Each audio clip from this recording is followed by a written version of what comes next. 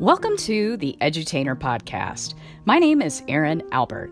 In this podcast, we explore the intersection between education and entertainment. Stay tuned for another episode coming up next.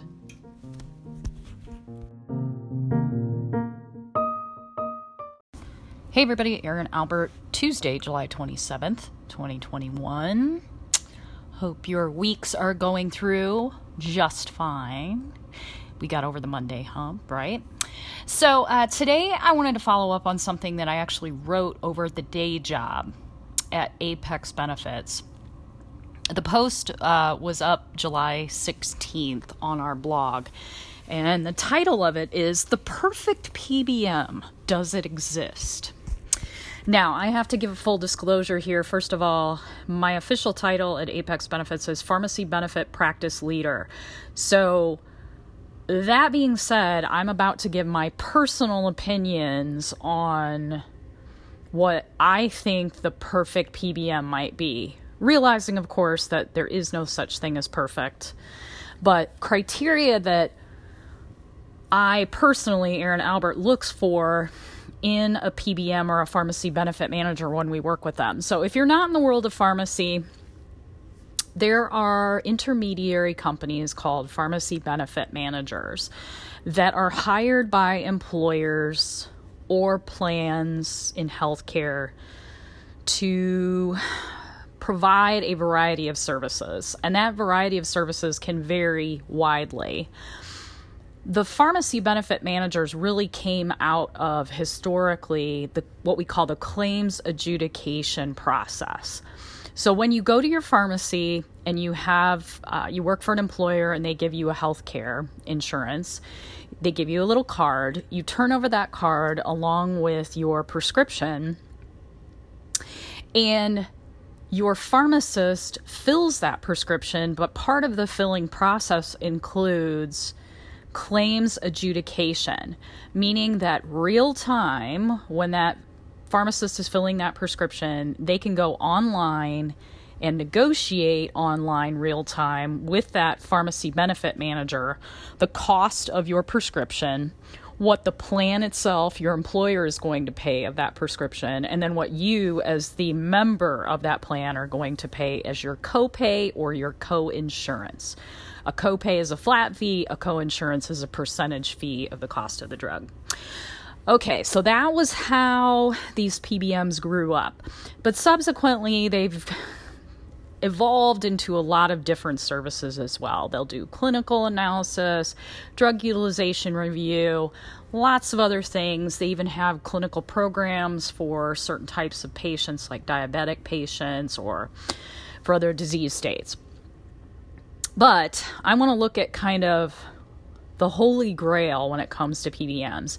And if you're, again, not part of the industry, what you may not know behind the scenes is that pharmacy and the pharmacy benefit managers are not always seeing eye to eye on things, because the PBMs, in their own infinite wisdom, have created opportunities for them to make money, and they're not always fully transparent about how they make money. Now, again, that's not all PBMs. That's some PBMs. So at Apex Benefits, I work with these folks every day because our employers need to hire someone to administer their pharmacy benefits. Right now, from my analysis of the landscape, it appears that there's about 70 different pharmacy benefit manager companies out there. There are what we call the big three, and those are CVS, Caremark, those are Optum, which is part of United Healthcare, and Express Scripts, which is now part of Cigna. Those are the big three PBMs. And that's, when I say those medical companies, what's happening is what we call vertical integration. If you're an MBA, you probably know this. In that the healthcare plans, your medical benefit administrators, are actually buying or acquiring a pharmacy benefit manager so they can offer one whole suite of services to employees or employers. So, for example, your company that you work for has to go out and buy a medical plan and they have to buy a pharmacy benefit plan, it sometimes appears to be easier to just buy that all from one place. However, you can think of all the issues that might come up with that as well through vertical integration. Are you really getting the best deal from both the medical carrier as well as the pharmacy benefit manager? So, of those 70-ish PBMs, again at Apex, we work with about 60 of them. And this post that I put forth was, again, great criteria that we look for in a pharmacy benefit manager. So I wanted to talk through some of those today. Of course, I'll put the Apex blog post in show notes for this podcast today. But there are several parameters on the blog post, of which I'll walk through a couple of them today. Now, before I go there, I want to state for the record, as a pharmacist, that I don't think, in theory, every company needs a pharmacy benefit manager. Now, I'm probably going to get a lot of pushback on that from the PBMs, but I think in some instances with some companies and where their employees are located, it doesn't necessarily need to be a requirement for that company to hire a pharmacy benefit manager. Now, when would you not do that? Well, I can't go there on this podcast because that could be a whole other 4-hour discussion if I wanted it to be. So just suffice it to say that there are some instances where employers don't have to hire a PBM. But that aside, let's assume that we've got an employer that needs to hire a pharmacy benefit manager. So what should they look for? Well, first of all, they really need to abide by the law. And that's operating within the boundaries of state and federal law here in the U.S. Now, you might think that's kind of a duh, but you'd be surprised what's going on out there with some of the PBMs. I'm going to leave that bullet there, but of course, every company should have their general counsel involved in things like contract reviews when they're hiring these PBMs, etc. So that's a number one that, could be a huge red flag if it's not abided by. Okay, number 2, the PBMs provide on-time, clear, consistent, and detailed requests for proposal responses, RFPs.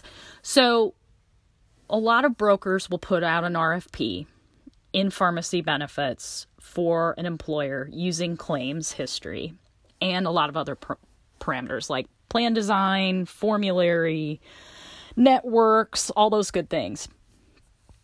There is nothing more frustrating than receiving a vague response, no response, or a very late response from a PBM.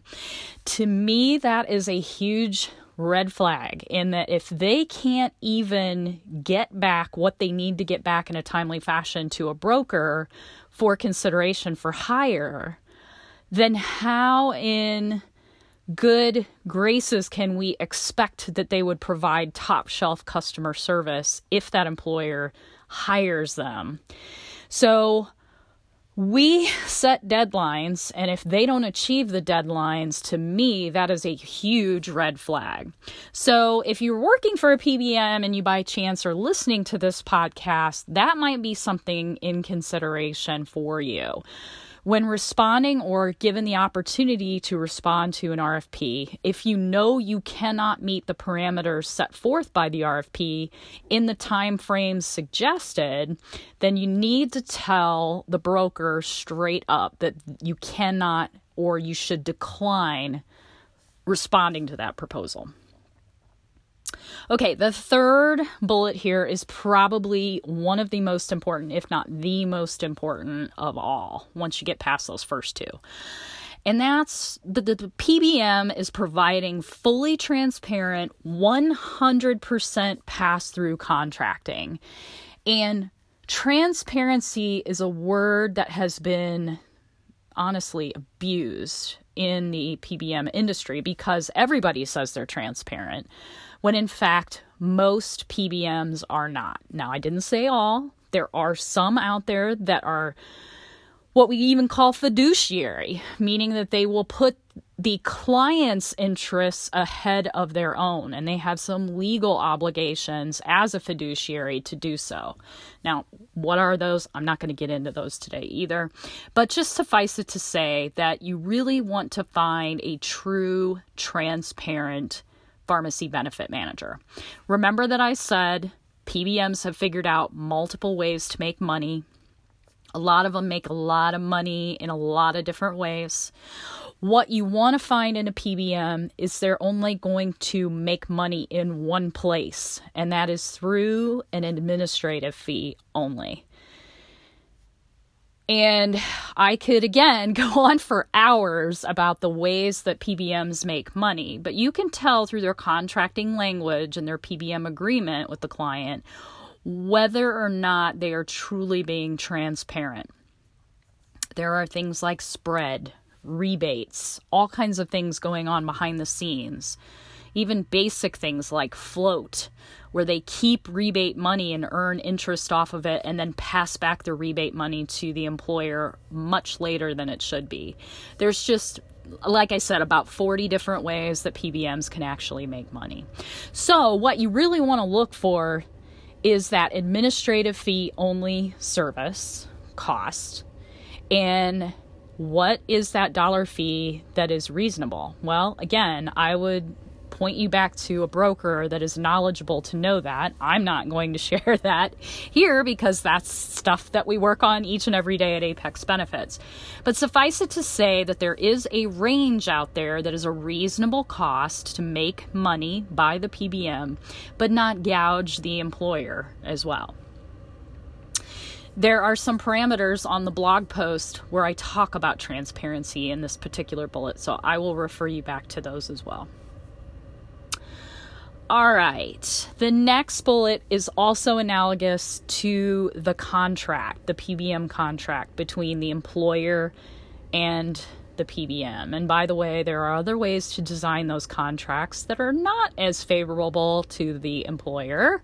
Again, I'm not going to go into a lot of detail around that, but just suffice it to say that you definitely want to have a knowledgeable person negotiating for you if you're an employer in hiring a new PBM.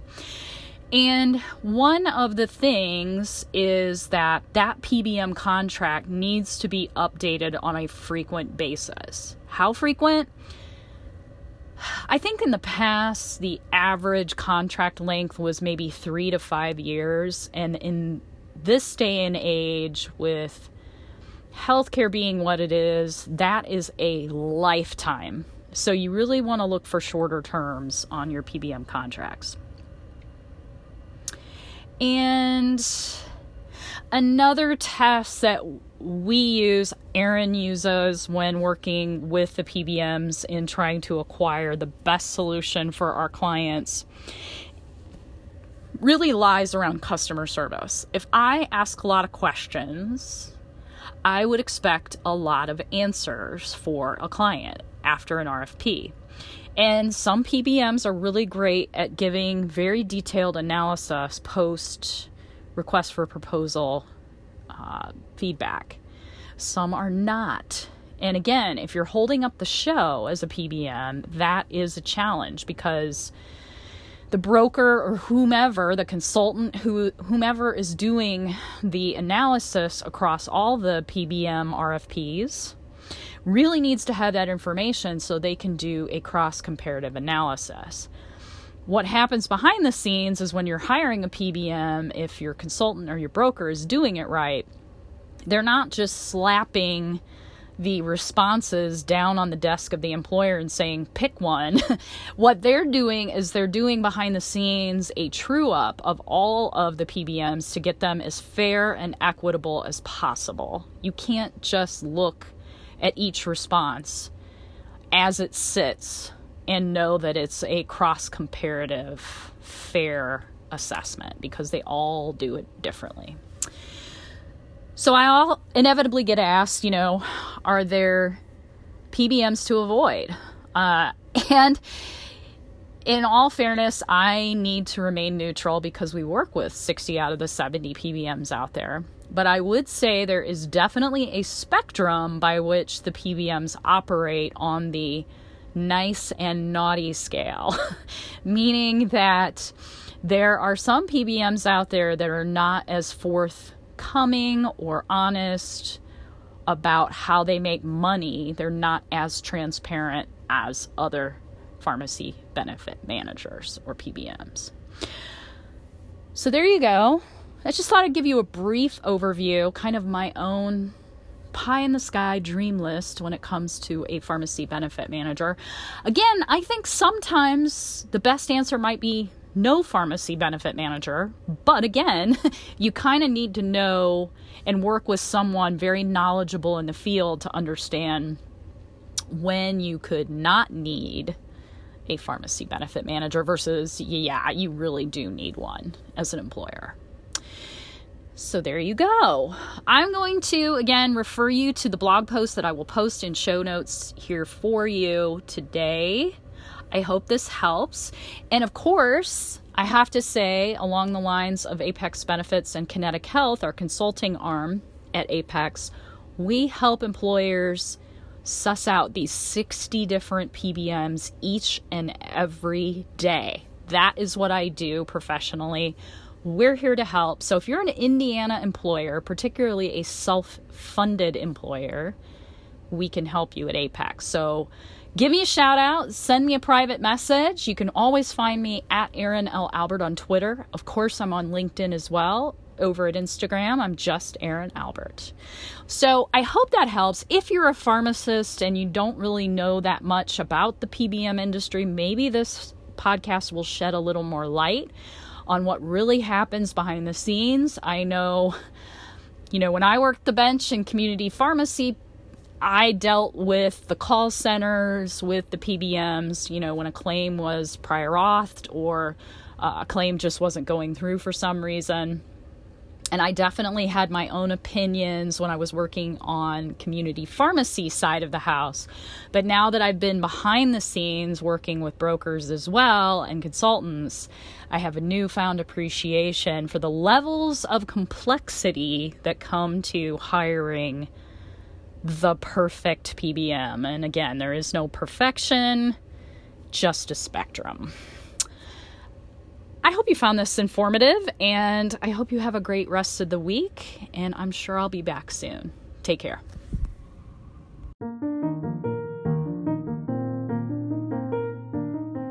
Thanks for listening to another episode of The Edutainer.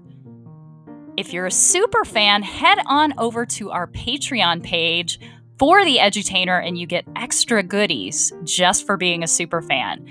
Our Patreon page is called Behind the Counter, and on it we have an extra blog full of goodies just for our super fans.